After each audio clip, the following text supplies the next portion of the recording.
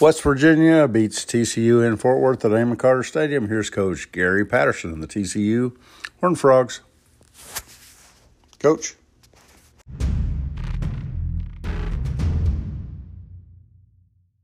And that's how we got this tonight. Move down the field. We just got to be able to understand to take what people give us. They're a team that does not let you have the deep ball. Yep. Kickoff has been a little bit sporadic, but pretty good.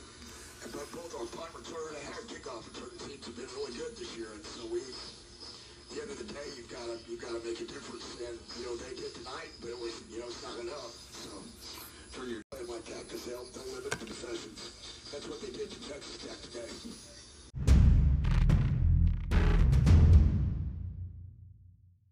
TCU falls to West Virginia 29-17 in Fort Worth Saturday night. 29-17 West Virginia.